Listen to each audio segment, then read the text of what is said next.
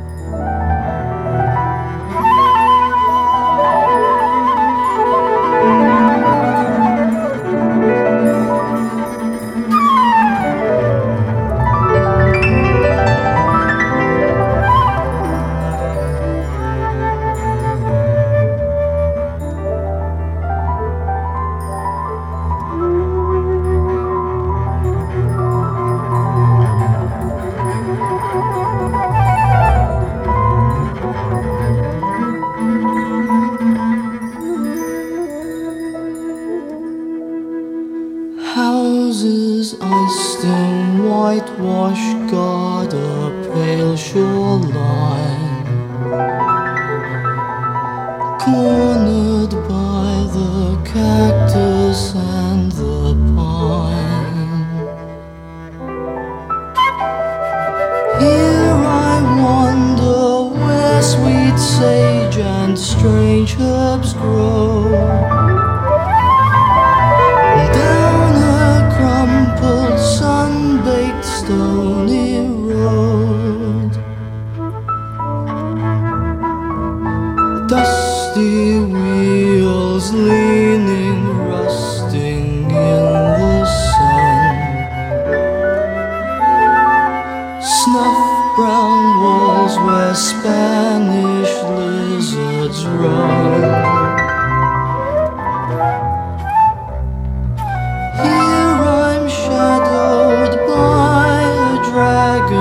Fig trees fan, ringed by ants and musing over man.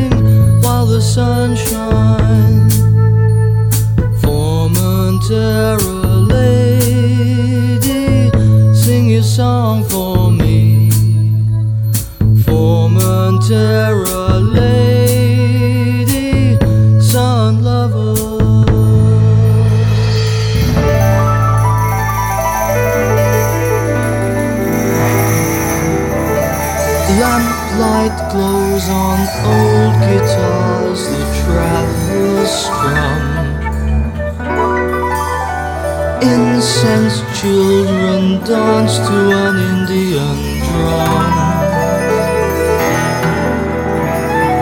Here Odysseus, charmed for dark Circe fell. Still her perfume lingers, still her spell.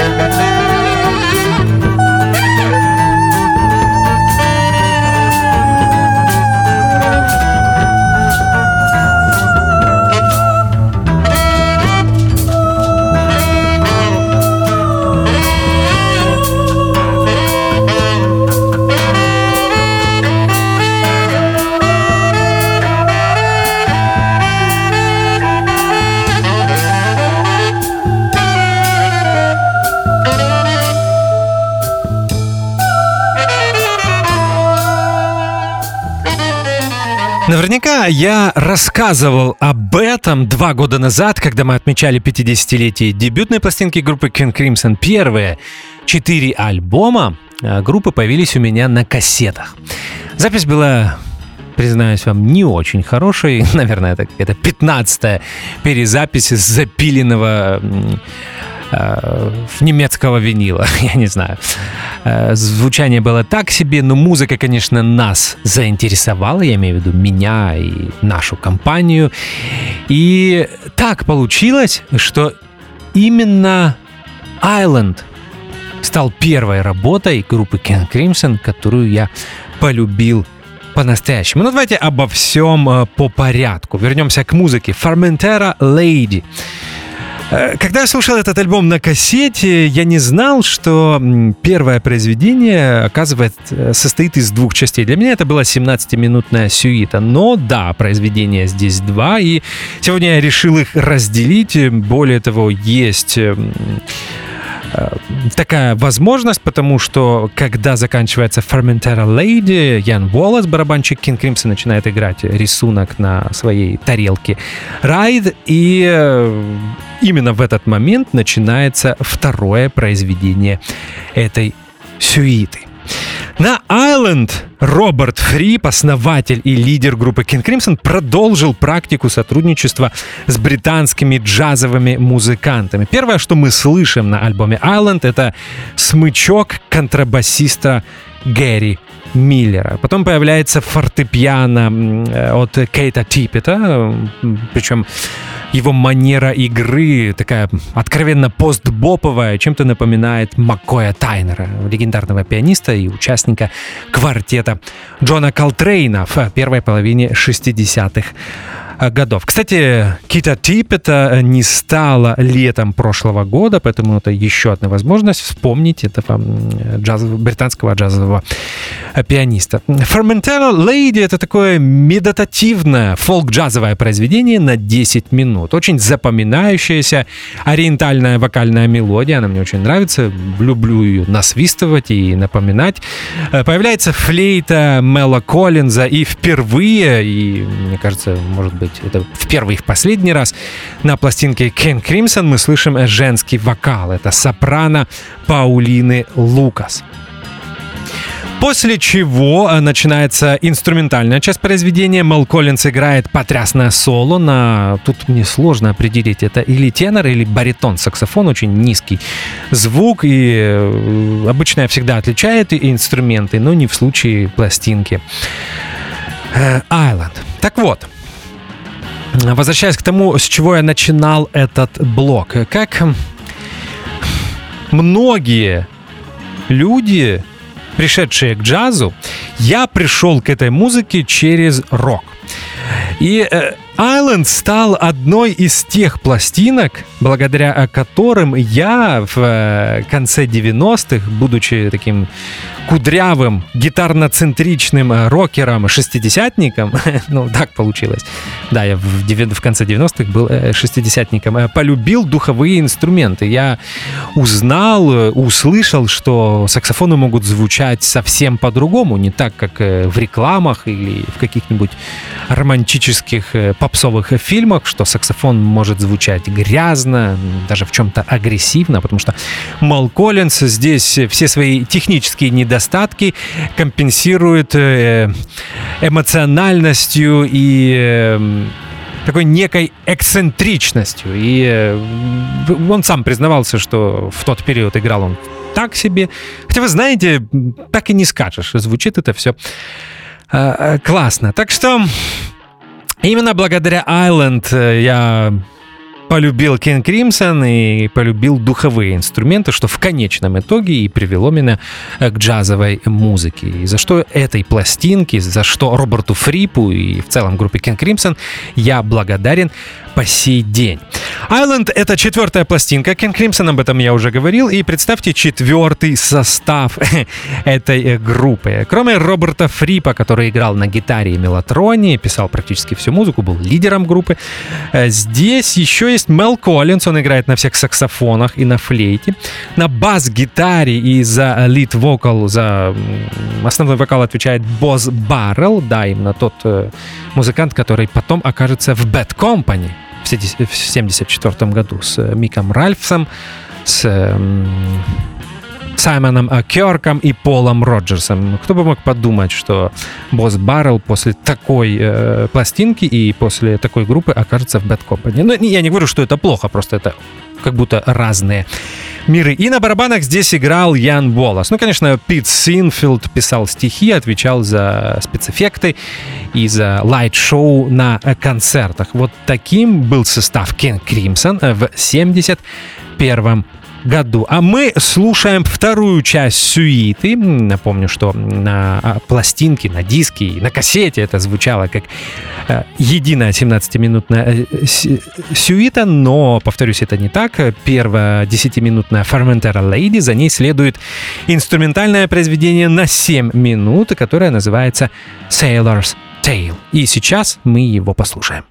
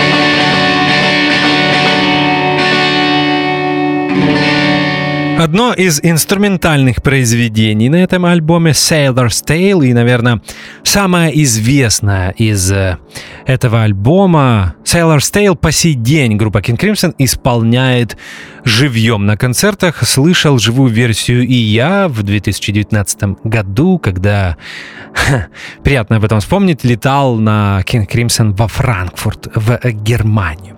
Но не об этом речь. В произведении очень плотное звучание, неожиданная такая подача. Несмотря на джазовые элементы, все равно подача рокерская. И Мел Коллинз играет еще одно свое авангардное соло, мне кажется, в этот раз на сопрано-саксофоне. И что бы там Мел Коллинз про себя не говорил в интервью, у него было классное звукоизвлечение в тот период. И нужно отдать должное звукорежиссеру и продюсеру Роберту Фрипу. Правильно записаны духовые инструменты. Такое чувство, что все это... Духовые инструменты записывался звук комнаты, студии, а не звук самого духового инструмента. Обычно такое звучание звукорежиссер может добиться, когда выставляет микрофоны немного дальше от инструментов, тем самым ловит акустику помещения. Мне очень нравится подобная манера записи. В середине или ближе к концу, когда темп произведения меняется, уменьшается в 2 раза, Роберт Фрип играет одно из своих легендарных соло. В интервью он рассказывал, что это соло появилось благодаря увлечению Питом Таунсендом в тот период, гитаристом Сони Шараком. В тот период он играл с Херби Манном, с флейтистом Херби Манном, по-моему, в конце 60-х, а также неожиданно ранними записями Элвиса Пресли и его гитариста Скотти Мура, который любил в студии Сан, точнее, может быть, это Сэм Филлипс любил этот эффект, такой эхо-дилей. Все это можно услышать в гитарном саунде Роберта Фрипа во время этого нестандартного и очень интересного соло. Кода потрясающего у этого произведения, там появляется мелатрон, он придает драматичности, и вот эта потрясающая, такая немного мрачноватая, но при этом очень красивая мелатронная кода, когда ничего кроме мелатрона мы не слышим, и постепенно звукорежиссер делает fade out. Так заканчивается сторона А пластинки Island, и это была Sailor's Tale. А давайте поговорим, как появился 4-й состав группы King Crimson. Любопытно, что 3-й состав, тот, который записывал альбом Lizard в конце 70-го года, распался практически во время записи. И более того, запись проходила в довольно-таки токсичной атмосфере, и после этого Роберт Фрип, можно сказать, что сдался. King Crimson было делом всей его жизни, но почему-то он не мог удержать музыкантов рядом с собой. Распался первый потрясающий состав, тот, который записал In the Court of Crimson King. Распался второй состав, который записал и In the Wake of Poseidon. И тут 3-й состав. Нет ничего удивительного. У Роберта Фрипа просто не было сил что-либо делать. Он в тот период думал о полном распуске группы, но остался Мел Коллинз, саксофонист, и ему хотелось продолжать. И тогда Роберт Фрип поручил ему собрать следующий состав группы King Crimson. Как это происходило? Прослушивания проходили в подвале клуба на Fulham Palace Road. Именно в этом клубе дебютировали King Crimson весной 69 года. Мел Коллинз рассказывал в своих интервью, что также был на грани, потому что приходило огромное количество музыкантов, вокалисты, басисты, барабанщики. Очень часто приходили абсолютно бесталанные люди, и он не знал, как им отказать. И был такой период, что он также был готов все бросить и согласиться с Робертом Фрипом и распустить King Crimson. Но тут появился интересный барабанщик, им был Ян Уоллес. Он не мог похвастаться известными записями, но все знали, что он живет в одном доме с Китом Эмерсоном. А это уже как бы неплохо. Также в тот период пришел еще неизвестный Брайан Ферри. Днем он преподавал, а вечером сочинял песни, довольно-таки необычные песни для своей группы Рокси. Питу Синфилду, Мелу Коллинзу и Роберту Фрипу Брайан Ферри понравился, хотя и не понимали, что он не очень подходит для King Crimson, но тем не менее свели его с менеджером King Crimson Дэвидом Эдховеном и в конечном итоге тем самым помогли группе заключить контракт с лейблом Island. И более того, дебютный альбом группы Roxy Music 1972 года спродюсировал Пит Синфилд. Так что не зря тогда Брайан Ферри пришел на прослушивание в группу King Crimson. Следующим интересным музыкантом оказался Босс Баррелл, но была одна проблема, он был лишь вокалистом. В тот период он еще не играл на музыкальных инструментах, а Роберт Фрип искал басиста и вокалиста. Ну, давайте о Боззе Баррелле, точнее, мы поговорим в следующем блоке, а сейчас послушаем третий трек из альбома Island, и он называется The Letters.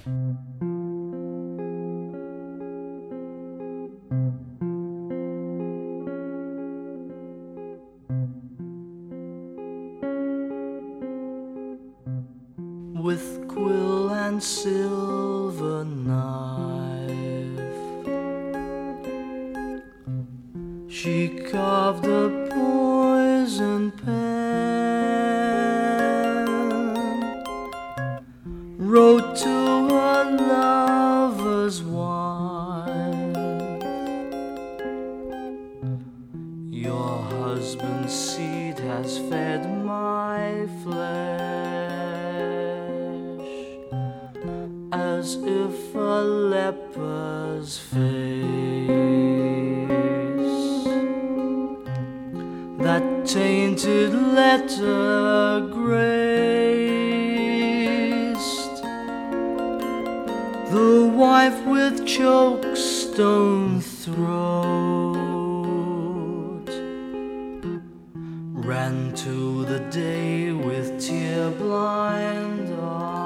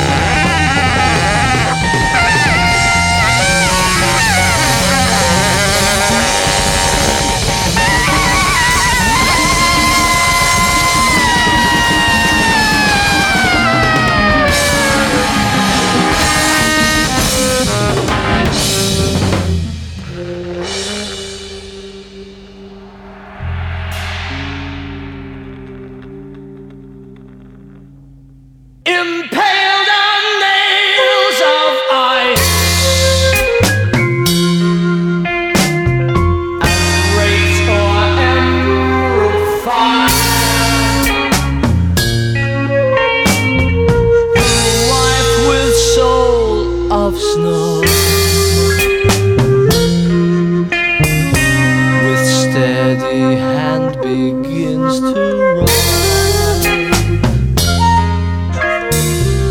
I'm still, I need no light to serve on boys and men. What's mine was yours is dead. I take my leave of mortal. Красивая баллада, идея, основная мелодическая линия, точнее, которая появилась еще во времена первого состава группы King Crimson в 1969 году, и, по-моему, даже есть бутлег, концертные бутлеги King Crimson, где группа исполняет Letters с названием то ли Drop In. Да, по-моему, Drop In так называлось это произведение в тот период. Но здесь другая аранжировка, балладное начало и кода, и такая громоподобная средняя часть, немного даже пугающая, потому что если слушать этот альбом громко, то то, что происходит в середине Letters, поверьте, может вас немного напугать. Опять же, потрясное соло здесь играет Мел Коллинз. Мне сложно понять, тенор это или баритон-саксофон. Наверное, все-таки скорее тенор-саксофон. А мы давайте продолжим разговор о том, как появился четвертый состав группы King Crimson, и вернемся к Бозу Барреллу. Роберту Фрипу и Питу Синфилду понравился голос Баррелла, поэтому они взяли его в качестве вокалиста, и в тот период на бас-гитаре играл Рик Кэмп. Группа репетировала 3 дня, и после всего того, что происходило на репетициях, Рик Кэмп понял, что это не для него, и он решил уйти, чем опять очень расстроил и Мела Коллинза, и Роберта Фрипа. Им казалось, что вот, наконец-то сформировалась новая группа, и здесь снова уходит басист. К слову, Рик Кэмп в 1972 году, если мне не изменяет память, окажется в потрясающей британской фолк-роковой группе Steely Span. После Рика Кэмпа было еще несколько бас-гитаристов. Среди них был Дэйв Эмброуз, играющий в группе органиста Брайана Оджера. Он тоже ушел, и по какой-то причине забыл свою бас-гитару. И как-то на репетиции к ней подошел Боз Баррелл, взял ее в руки и извлек несколько нот из инструмента. И тут Роберт Фрип понял, что, как и в случае с Грегом Лейком, он может научить играть Боза Баррелла на бас-гитаре, что он и сделал. Барреллу было немного проще, потому что до этого, как и Грег Лейк, он играл на гитаре, поэтому ему ушло несколько недель, несколько месяцев, и все, Боз Баррелл был готов играть на бас-гитаре. Хотя на самом деле очень удивляет подобная трансформация, потому что мне кажется, что в душе Боз Баррелл был рокером, а King Crimson играли совсем другую музыку, и ему пришлось выучить все эти песни, в том числе и старые песни King Crimson. А согласитесь, это далеко не самый простой материал для исполнения. Это не блюзовая прогрессия, да, не 3 аккорда, и все было немного сложнее. Но, тем не менее, Боз Баррелл справился, и после курса бас-гитары для начинающих от Роберта Фрипа четвертый состав группы King Crimson отправился на сцену. Они давали концерты в Великобритании, выезжали в Европу, в континентальную часть, играли во Франкфурте, где их очень любили в клубе Zoom Club. Кстати, есть несколько концертных записей из этого клуба. Все это происходило весной 1971 года. Играли множество старого материала, и в какой-то период музыканты поняли, что им надоело играть ту музыку, в записи которой они и в сочинительстве которой они не принимали никакого участия. И они поняли, что нужно писать собственный материал и готовить песни, произведения, инструментальные произведения для своей пластинки. Уже в тот период намечались некоторые проблемы между Робертом Фрипом и другими участниками группы King Crimson. Дело в том, что каким был Роберт Фрип, все фанаты этой группы знают. Очки, костюм. Он даже сидел на стуле на всех концертах. Единственный рок-гитарист, который все концерты сидел на стуле. Вообще даже сложно себе представить, если вспомнить Джимми Хендрикса или Пита Таунсенда или Джимми Пейджа, да, и вот Роберт Фрип на стуле, который играет эту жутковатую, безумно громкую музыку. Но окей, не об этом речь, а все остальные любили выпить и были весельчаками после концертов, перед концертом посещали бары. Так вот, следующая песня, почему я об этом рассказываю? Потому что кто-то когда-то в интернете писал, какой необычный голос у Боза Баррелла в следующем произведении. Оно будет называться Ladies of the Road. А в чем дело? Дело в том, что Боз Баррелл был мертвецки пьян, и рядом с микрофоном стояло алюминиевое ведро. Сами понимаете, для чего. Знаете, на всякий случай, чтобы не испачкать микрофон или всю студию, звукорежиссер поставил ведро и сказал ему: босс, если что не так, ты сразу голову в ведро. И вот поэтому такое необычное эхо. И мне кажется, что здесь Боз Баррелл, хотя он отменно, очень классно справлялся с балладным материалом, здесь он в своей тарелке, потому что мне кажется, что в душе он был рокером, а Ladies of the Road такая необычная для King Crimson рок-композиция, не в присущей для Роберта Фрипа манере. Поэтому слушаем Ladies of the Road. A flower lady's daughter, as sweet as holy water, said, I'm a school reporter, please teach me. I taught her two-fingered Levi's sister said peace, I stopped, I kissed her. Said I'm a male resistor. I smiled and just unzipped her.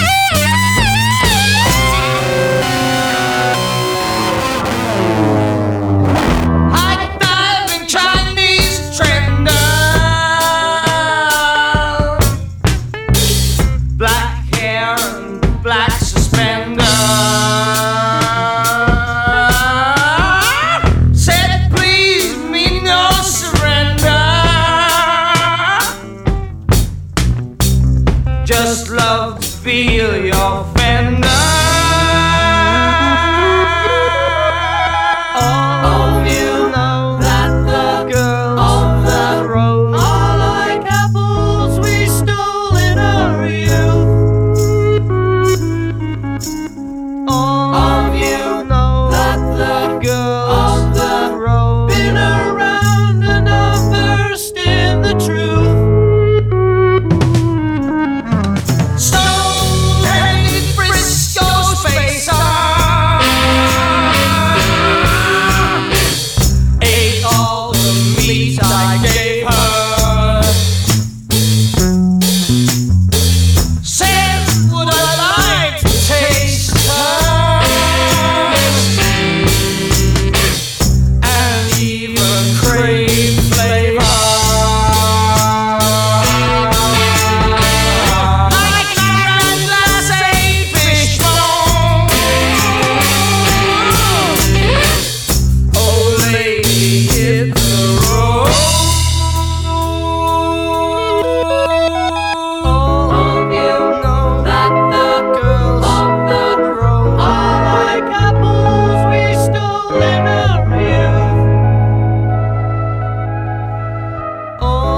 you know that the girls of the road been around and understand the truth.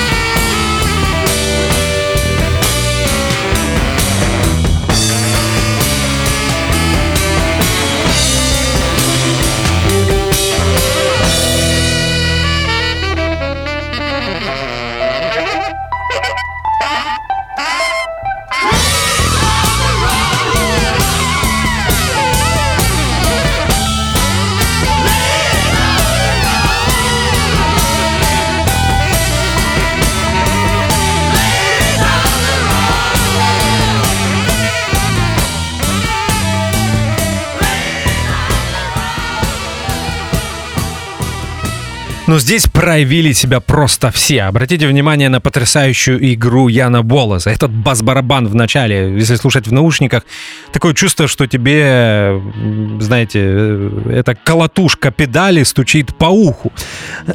Настолько чистая и качественная запись и интересная манера игры. Ян Волос играл на установке с двумя бас-барабанами, как практически все барабанщики группы King Crimson в тот период. И здесь его манера немного напоминает Джинджера Бейкера. Снова такое агрессивное, практически рок-н-ролльное соло на тенор-саксофоне от Мела Коллинза и Роберт Фрип. Что творит Роберт Фрип в Ladies of the Road? Я так понимаю, что это был некий такой музыкальный стёб над британским блюзовым бумом и над огромным количеством так называемых британских блюзовых гитаристов. То соло, которое играет Роберт Фрип, оно выдержано в блюзовой стилистике, но оно такое с такой легкой издевкой, мне кажется. И Фрип просто издевается над британским блюзом. Я не могу сказать, что я с ним согласен, потому что я люблю британский блюз. Он был разным, он мог быть, да, смешным, но было огромное количество качественной музыки. Но с другой стороны, Роберт Фрип имеет право посмеяться над чем-то, да? И тем более он это сделал очень талантливо. Таких соло Роберт Фрип, наверное, не играл ни до, ни после. Очень нестандартное и необычное решение. Переслушайте внимательно. После европейских и британских концертов четвертый состав группы King Crimson оказывается в студии. Студия называлась Command.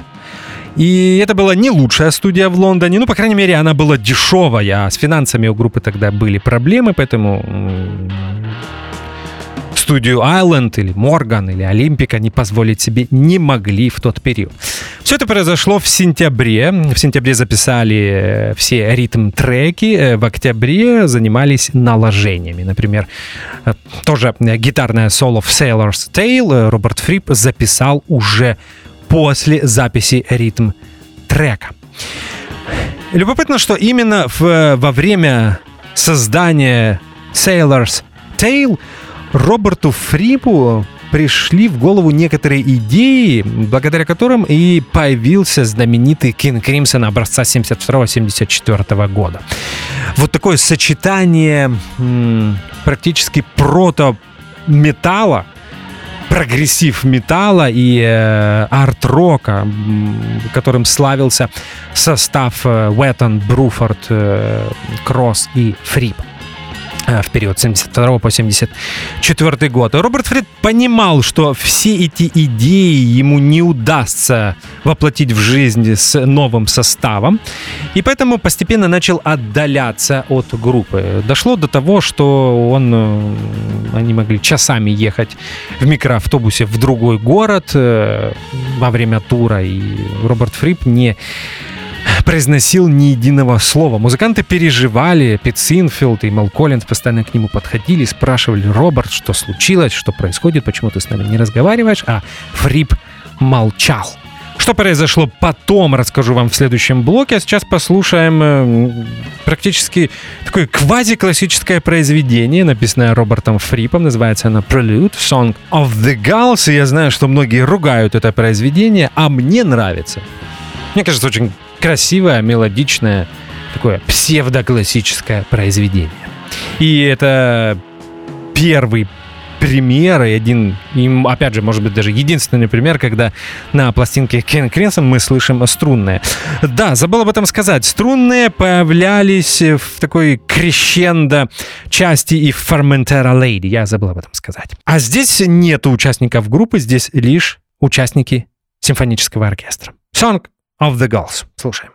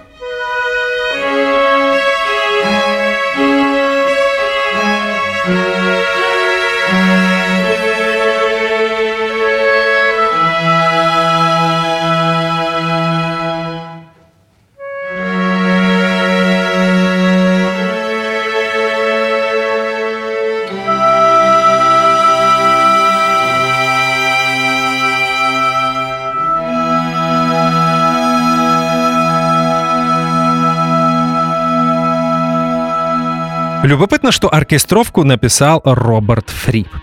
И делал это он между концертами и между студийными записями чуть ли не ночью.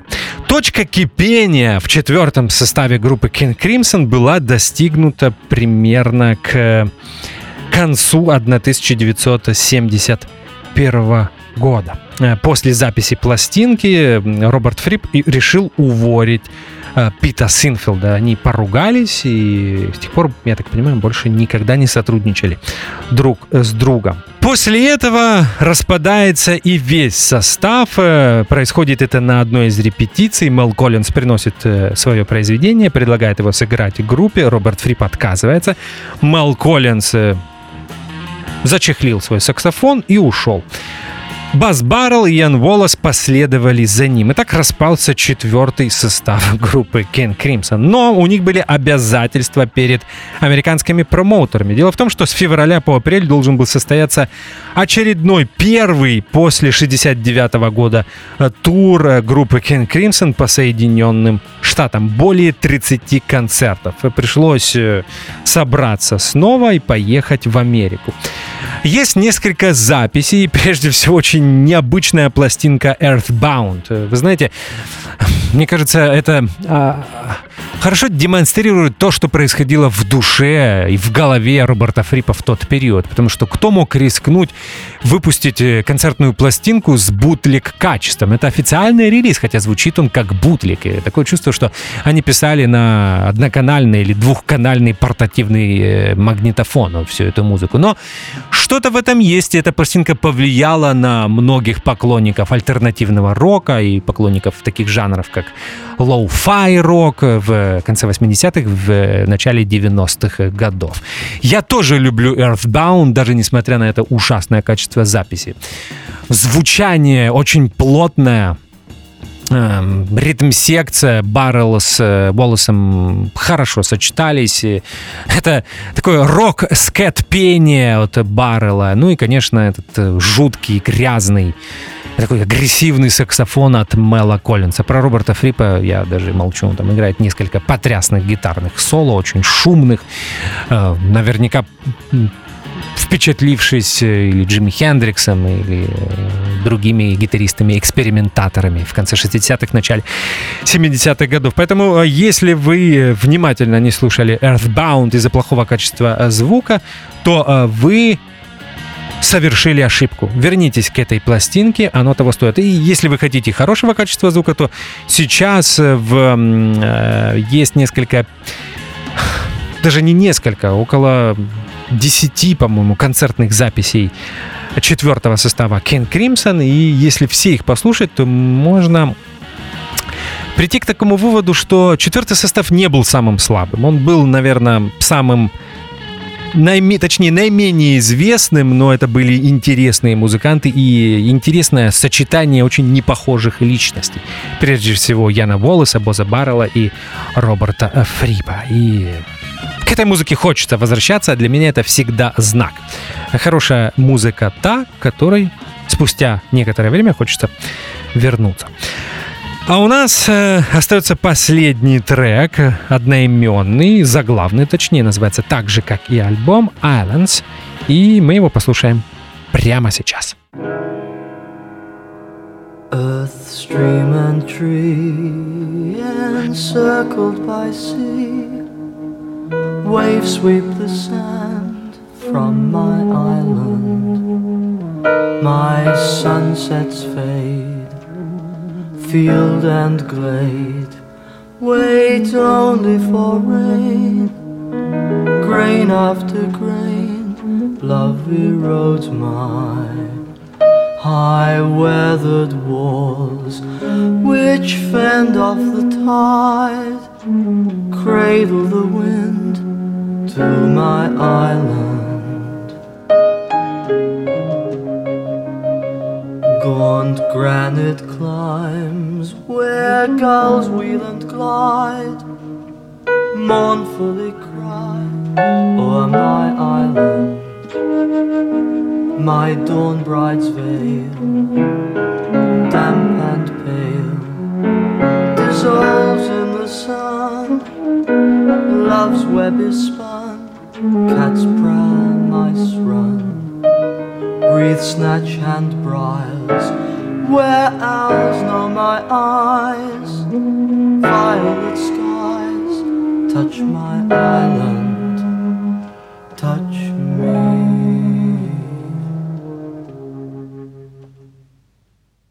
Beneath the wind-turned wave,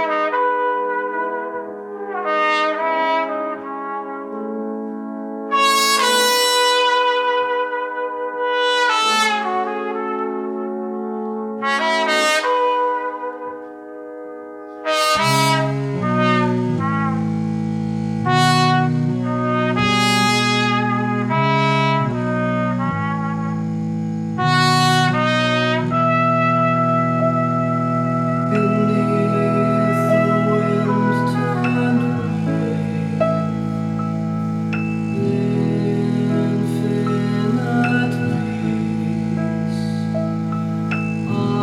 islands join hands 'neath heaven's sea.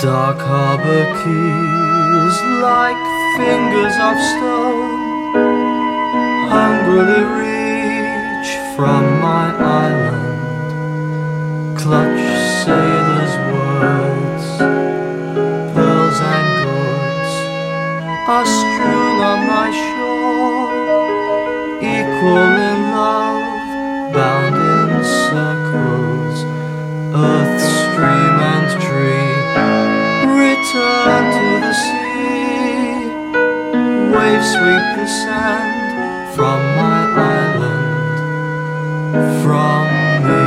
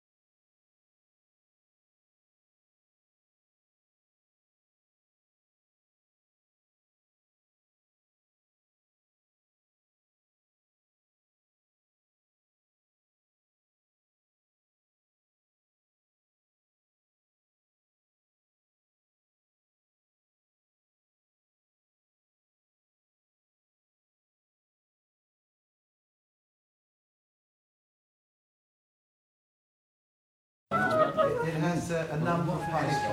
Don't enjoy its time. What we're going to do it twice more, once with the oboe, once without it, and then we finish with the evening.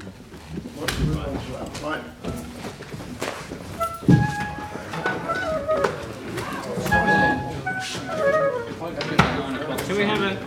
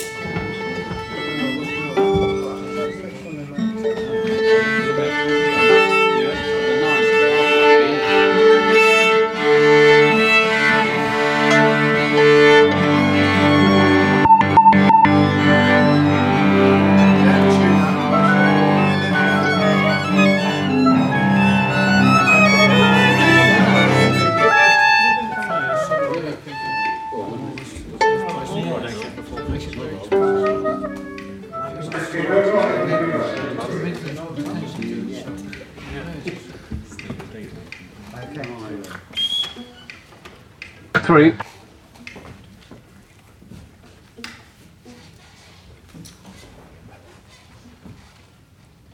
One, two, three, two, two, three. Такое пасторальное произведение от группы King Crimson, снова фолк-джазовой стилистики. Опять же, послушайте, как Босс Баррелл пел балладный материал. Его голос звучал превосходно.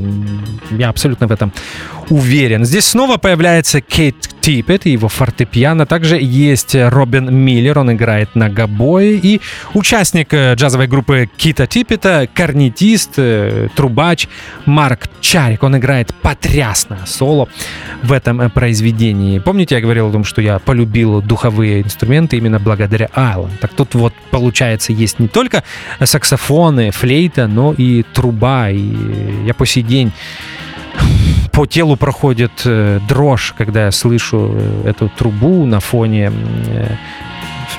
физгармонии, на которой играет Роберт Фрип. Звучание этого инструмента придает фолк-краску этой мелодии. Это Islands. В оригинале там есть минута тишины, так называемый hidden track. Такое чувство, что это запись переговоров оркестрантов во время записи Song of the Ghouls. Этого сегодня не будет, я решил исключить. Но знаете что, если вы будете слушать пластинку или диск, то там есть hidden track. Не выключайте после того, как закончится Island. Где-то через минуту и 10 секунд будет этот такое шумовое разговорное завершение этой пластинки. Ну что же, теперь точно все. Это был 48-й выпуск программы Every Album Tells a Story. Мы сегодня отмечали 50-летие наименее популярной пластинки King Crimson Island, изданной в декабре 1971 года. Мне остается напомнить, что с вами был Артур Ямпольский.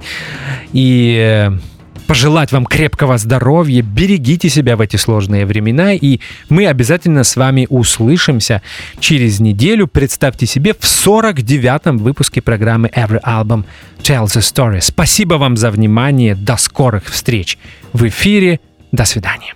Ежегодно рок-программа на Old Fashioned Radio меняет свое название, и этот год не станет исключением. Теперь это Every Album Tells a Story, перефразированное название знаменитого альбома Рода Стюарта Every Picture Tells a Story, которому в этом году исполняется 50 лет. И по традиции концепция программы остается неизменной. Отмечаем 50-летие лучших альбомов 1971 года.